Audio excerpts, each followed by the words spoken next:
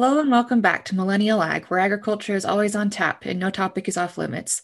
Thanks for joining us today, your co-hosts Valley Likely and Catherine Lotsbeach. Listeners, we are headed into episode 75 and some exciting news is happening with this episode. This is our first episode that we've been a part of the Global Ag Network. So we're super excited to make that announcement and be a part of their network. And so wanted to throw that out there before we got too far into it, because there's some other, that episodes maybe not so positive, but hopefully we can find some positivity and work towards working through some of what Colorado has to offer and getting Colorado through the big heavy snowstorm as well. Catherine and our guest Rachel are both in Colorado, and I'm loving that I'm looking at green grass outside right now in Idaho. So first off, thanks Rachel for joining us. And do you want to kind of introduce yourself? You bet, gals. Thanks for having me. I'm Rachel Gable. I've been a long time ag journalist and writer. And I'm currently the assistant editor of the Fence Post magazine, which covers Colorado, Wyoming, Nebraska, and our sister publication, the Tri-State Livestock News, up into the Dakotas and Montana. I live in northeastern Colorado, like you said, on a cow-calf operation. And my husband and I have a commercial cow herd, and we also have a purebred Hereford herd and a show goat herd that no one likes to admit to, but I like it. Well, thank you for joining us today, Rachel. We're excited to have you here. Listeners, our last episode, we talked about some of the attacks that are happening on animal agriculture in Colorado. And unfortunately, there is another one that we feel is important to be covered because we don't think it's going to stop just with Colorado. It's a ballot initiative called PAUSE, P-A-U-S-E. And Rachel has been covering it extensively in her work, and we've invited her here today to share what's going on with you. So Rachel, could you give us a brief introduction to PAUSE, what it stands for, what it is, and what's happening around it? You bet. This is a ballot initiative that's been filed with the Secretary of State. It's awaiting a title board hearing, which will come this week. PAUSE stands for Protect Animals from Unnecessary Suffering and Exploitation. It was filed with the Secretary of State by two young men, one from Broomfield, I believe, and one from Boulder. And they've gone through, it's kind of a long process to get something on the ballot here, though I wouldn't say that it catches all the bad ballot initiatives, because it doesn't. Wolves, as an example. But this ballot initiative has gone through the hearing process, and it's going to the title board. The title board is made up of the Attorney General, the Secretary of State, and someone from, I believe, the Legislative Legal Services Office, I think. And their job there at the title board is to determine if it's one issue, like if there's one ask, and if it can be answered on a ballot with a yes or no answer. And they want to simplify that ballot language, because you know that ballot language is so simple to understand anyway. It is not at all, but that's the job of the title board. It's not to determine if it's good policy. It's not to determine whether it's legal. It's not to determine whether it'll hold up to a Supreme Court appeal. None of that. Is it one question, and can it be answered with a yes or no? Once it gets past the title board, it'll be assigned a title, and then they can print it and begin gathering signatures. Because this isn't a constitutional change, it's a statute change. It's changing the statutes of the cruelty to animal laws here in the state. So because it's a statute change, they don't have to get 2% of the electoral votes, signatures from each of the 25 Senate districts across the state. They don't have to have that wide range from across the state. They just have to have, I'm rounding up here, but it's 125,000 signatures, period. They could all come from the CU Boulder campus. And that is enough to get it on the ballot to be answered yes or no by the voters. True. So protecting animals from unnecessary and exploitation. Okay, right. So that sounds pretty innocuous. Like, who wouldn't want to protect animals, right? Oh, everybody likes to protect animals. My goodness. One of the main things that this ballot initiative would do is that it removes the exemption of livestock. So currently they were exempted from this part of the statutes. So they're put in there. And then they've included a portion about the natural lifespan, which is a little troubling.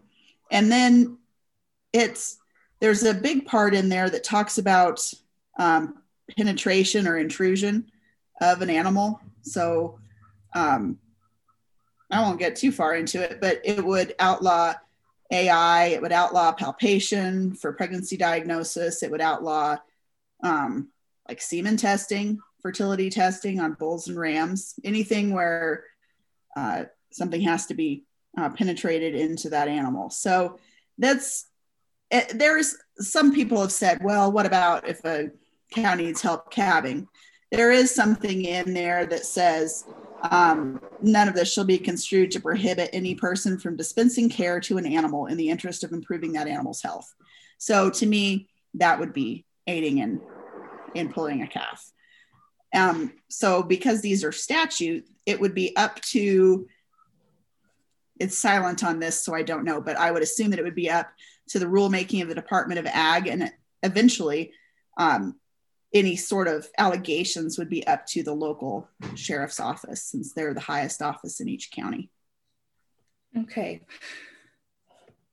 Well, so let's start kind of at the beginning and unpack a little bit of it, because I can go in a multitude of directions. But I think the first thing that when reading through was the age limit on animals and Sure. how what they considered a lifespan, and then we can't cut the lifespan more than 25%. Can you expand on that a little bit, and what implications does this have specifically to the livestock industry? Well, the implications are pretty serious for the livestock industry, especially the cattle industry here, as far as processing and feeding and everything that Colorado is known for, especially in the area where Catherine and I are located. That's kind of the cattle feeding belt. And certainly to say that you can't, that they say in here that a cow's lifespan is 20 years. And you can't end that lifespan before it reaches 25% of that potential natural lifespan. So 5 years. So we would be eating 5-year-old beef. We would be eating 5-year-old beef. But I don't know what would happen is that JBS would pick up their skirts and say, "Bye, Felicia," and we would just bring in box beef, and just on the hoof. And it would cost consumers a tremendous amount of money in Colorado. And I think there would be some interstate commerce, interstate trade issues there, but that's yet to be seen.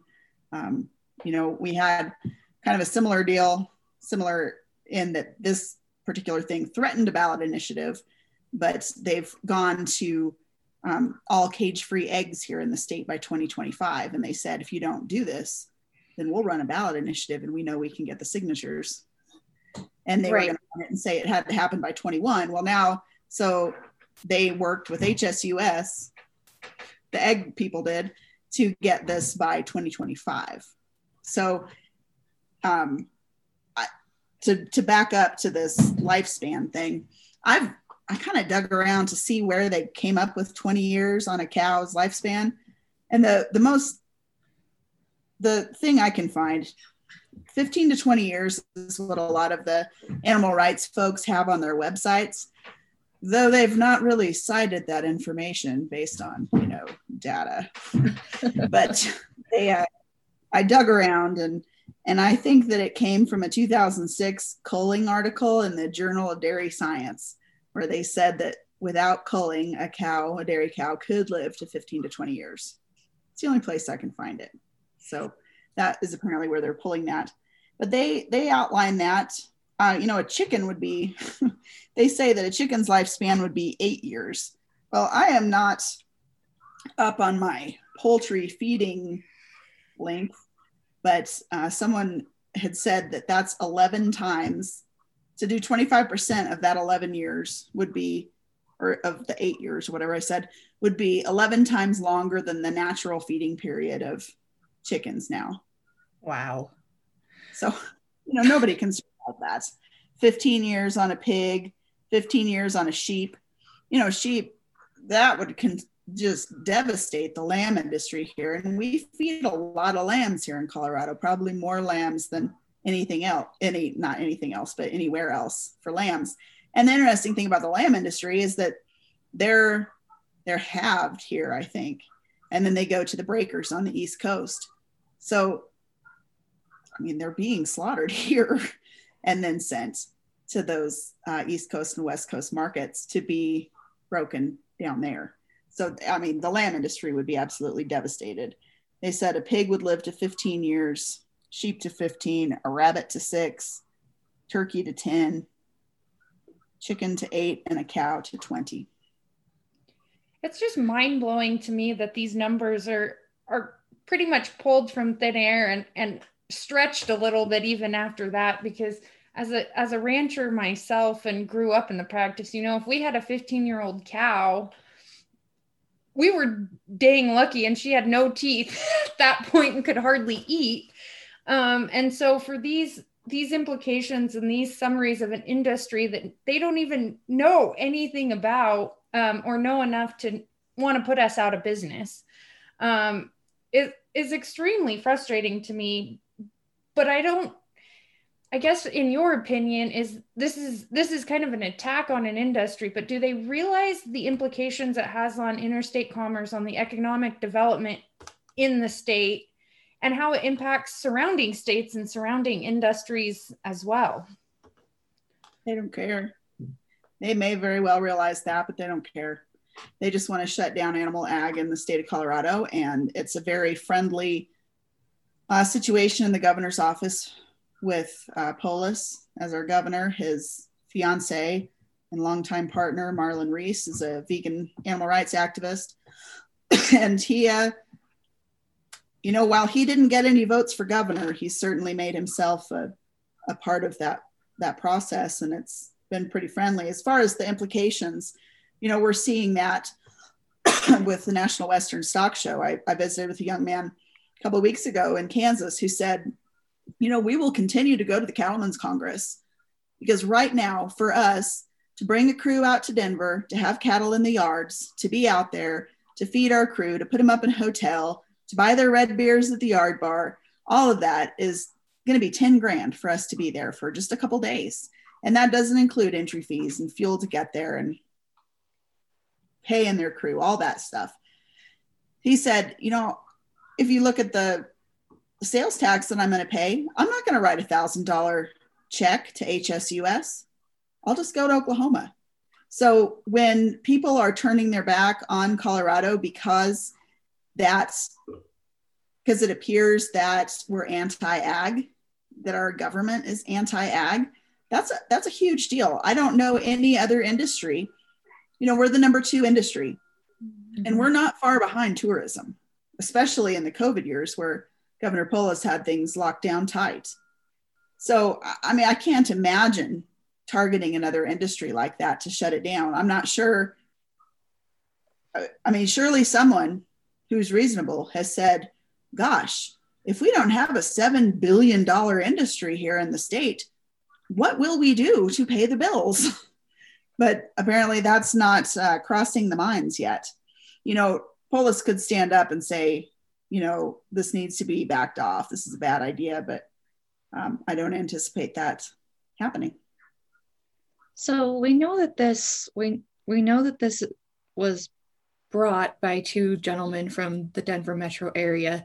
Have you looked into it a little bit further? Is it clear that HSUS or any other animal rights organizations are behind this? I'm not sure which group is behind this, but I am guessing that if and when we get to the signature gathering phase, there will be somebody with a checkbook to step up to the plate. I think that these guys are connected to that. And I won't say much more than that because I'm still trying to put all the pieces together. But as far as an activism history, that's certainly where this is coming from.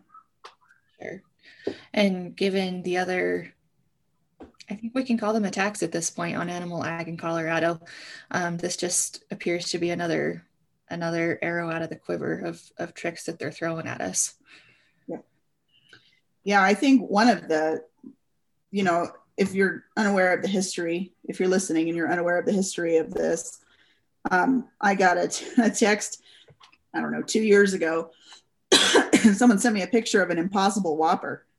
I said, "What are you doing? Where did you get that? What are you doing? Why are you sending me a picture of your lunch? And why are you eating an Impossible Whopper?" And he said, "I'm sitting here at a Department of Ag meeting and the governor bought it." I thought, holy moly, here we go. And he went in there and reports of people that were there said that he encouraged the Department of Ag to look beyond the cattle industry, beyond the livestock industry, beyond traditional conventional ag to kind of move forward, to find the next big thing. He's always been a big pusher of the hemp industry, which we saw a lot of guys lose their businesses and just lose the shirts off their backs with the hemp industry. And he's pushed lavender, and this is the beef state. We were built on beef. We're going to continue to have beef pay the bills. So that was kind of the first thing. And then he, kind of made an about face and came and visited with the Cattlemen's Association for a Better with Beef event. And then he appointed Marlon Reese, I told you, his partner, a colleague of his or a friend of his or an admirer or whatever you want to call her. Her name is Ellen Kessler, and she's a vegan activist. And she makes no bones about it. But she was appointed to the Colorado Board of Veterinary Medicine, which oversees veterinarians and looks into complaints about them and discipline issues. And, I believe it's a 7-person board, 5 veterinarians and 2 members of the public. And of course, she's one of the public members. But boy, we that just outraged the ag industry. And we sent letters. I sent a letter with 13,000 signatures on it and said, please take your appointment back. This is crazy. And he did not. So it's really been, I don't know if it's systemic and planned, but it certainly feels like we're trying to nail warm Jell-O to the wall around here.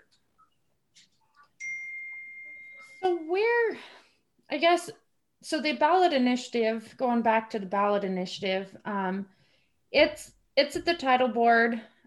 Is it anticipated to go get through there and then signatures? I'm guessing won't be a problem if it's 175,000 people. Won't be hard to round that up from downtown Denver on a protest. Like, not hard, but do you think it'll get past the title board and make it to the actual ballot? As it's written right now, I don't anticipate that it would, because it's not a single question. Again, I'm not the expert here, so I hate to put words in the title board's mouth, but I'm hopeful that it will not. And if it does, I anticipate that there will be some Supreme Court. I think it'll be heard in the Supreme Court, state Supreme Court. I mean, the ag groups here, never has it been more important to pay dues to whichever livestock group you feel best represents your interests, because boy, that's the cheapest representation you'll ever have at the Capitol. And they're having to put their money where their mouth is right now, retaining ballot lawyers and all sorts of things. And boy, those guys don't come cheap. So this ballot initiative is aimed directly at animal agriculture and getting rid of animal ag in Colorado. You've talked about it a little bit, but what would this do to the state? You said JBS would just say, see ya. And there's, forget all the agribusinesses and the processing that we have in this state. What about the family farmers and ranchers who that is their sole livelihood? Yeah, that's a good question. I hate to say that about JBS. I don't know that that's what they would do, but if I were JBS, I probably wouldn't stick around. I think this would be a very hard thing for those guys to get around. It's hard to even wrap your brain around it because it's so nonsensical and it's so out of left field. Like, how could this ever possibly happen? And I think one of the things that we've talked too about is the climate wise, I think people are kind of tuned into that right now. And maybe voters are concentrating on that enough where they'd be like, hey, if they're usually slaughtered at 24 months for X percentage of greenhouse gases, and now we're going to keep them till 60 months, maybe the math doesn't add up there. But it's just so far out of left field. I don't even know how Animal Ag could respond to it. We have some of the largest processors in the world here. We have some of the largest feed yards in the world. I just don't even, it's hard to even wrap your brain around because it's so outrageous. And I would like to say it's ridiculous, but nothing is surprising me at this point. But I think this would be very hard for producers to survive. And you could ship your cattle out of state to be slaughtered, I suppose. Kansas, I would think, would be the closest large scale processors. But you guys know what a mess processing is right now. Good grief. The small processors can't possibly make up for the thousands of head per day that Cargill or JBS or somebody would process, and they're booked out for a year. It is so ludicrous to even consider that. I can't even answer how Animal Ag would respond.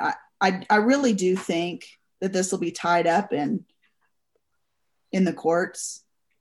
Even I think it'll be tied up in the courts and it won't even get to the signature phase. But I don't think this is a one and done either. Right. I think they're going to, these guys aren't going to go away. Feels like a testing of the waters almost. Mm-hmm. Yeah. And they really saw, when they tested the waters and saw, I'm sure you heard about the meat out proclamation that the governor signed. It's just a proclamation. We could call, we could send a proclamation to him to make next Wednesday Rachel Gable Day, and he would not sign that one. But normally he would sign any of the ones that he gets, and that's kind of what his office said is, oh no, they kind of poo-pooed it, and they're like, no, he signs thousands of these a year. It's no big deal. Well, and whatever. Every dog gets their day, I suppose. And it's not like we're saying, well, we don't want you to try vegetables. Put down that bean burger. That's not what we're saying. It was the content in the proclamation itself that was such bad information. And so I think that was really, if they needed another wake-up call, the agriculture community did kind of respond to that one and came out and said, whoa, we can't just stay out here and not worry about what's going on in the Capitol because it'll affect us, but not so much. Now I think we're all to the point of saying, oh, well, we do need to pay attention. We need to get, we need to send good people to the Capitol to represent us. And right now the governor just convened today with a redistricting committee in Denver. They're redistricting the Senate and House districts. Mm-hmm. So, that has the potential to be completely disastrous for rural Colorado as well. The logistics here just seem to get more complicated and more complicated and more complicated on whatever topic that relates to production animal agriculture. And agriculture just seems to have to jump through more hoops or try to fight for something when we're really good at production. We're good at staying on the farms and ranches. We're good at doing that sort of thing. But I think, like you said, it's a good wake-up call to start paying our dues, to start showing up at the Capitol, to start getting involved in politics at some level, to volunteering ourselves, even though we don't want to go fight. We've got to put people there to fight. How do you recommend to people and to agriculture to take that step, to do better, so that we can hopefully have a voice at the table to some extent? Sure. My dad always said that, boy, if you weren't at the table, you were on the menu. That's never been more true here in Colorado. And I think one of the things is to get involved in those organizations. The nice thing about them is, you can jump on a legislative update call with Terry Fankhauser or somebody at CLA, or, whichever group you want to be in. And they'll kind of give you the skinny, and they'll break it down so that you don't have to go through all of the bills and all of the calendars. And, they'll kind of tell you, okay, Wednesday is when this is going to be heard. It's going to be in front of this committee. If you want to submit comments, this is how you do it. So I think they take they do some of the heavy lifting for you there. And I think it's important that we testify against some of these bills, because some of them, they seem pretty innocuous. Like there's one, we call it the circus bill. It's come up the last 2 years, and it would have outlawed basically circuses, and it, like, traveling acts, and it exempts horses and cattle. But it kind of feels like once maybe they get that on the books, they can slide that in there. And then that's the end of rodeos and livestock shows here in Colorado, which really gets everybody's hackles up. But, I think even if you think, well, I don't haul any elephants, that doesn't apply to me. I mean, yeah, but no. I think it needs to be on your radar, and you need to keep track. It's the same lawmakers that are running all of this stuff through. It's, they have their own caucus. It's the PAWS, PAWS, the PAWS caucus. Surely they don't represent everyone outside of rural Colorado, but I'm starting to wonder. But I think that it's important to get those things done. And I think it's important to testify against these bills. You can do it on Zoom. You can send it in written. It's not that scary. I mean, it's kind of scary, but it's not that scary. And I think it's important that they hear from more than just Senator Terry Sonnenberg, and more than just the annoying Fence Post magazine that's always up in their business. So I think those are the big things. And of course, I would be remiss if I didn't say you need to read your local ag magazine and your favorite assistant editor. Well, we're really appreciative of all the work that you've been doing on the coverage of this. That's how it came to my attention. Was I follow the Fence Post and like to read what you guys have going on, and this has been a major part of what you've been working on lately. And I guess thank you for fighting the good fight on behalf of farmers and ranchers in Colorado, because it can get tiring and really old really fast, but you're still here, you're still fighting, and that's very important to those of us who maybe feel like we don't have much of a voice anywhere else. Well, I appreciate that. Thank you. Thank you, Rachel, again for coming on. Where can our listeners find the Fence Post and find you and help support your good fight? Well, the Fence Post is a weekly magazine, and you can certainly subscribe to that, or you can find us at thefencepost.com. We're on social media, all of it. Facebook, probably the most. And then me personally, you can find me there, of course, but also at rachelgable.com, and that's where my 2 books are, and some news as far as those other things that I'm working on as well. Excellent. Cool. Well, listeners, be sure to go check out the Fence Post and Rachel herself. Until next week, you can also find us on Facebook, Instagram, and Twitter, or you can email us at talktous@millennialag.com. Thank you.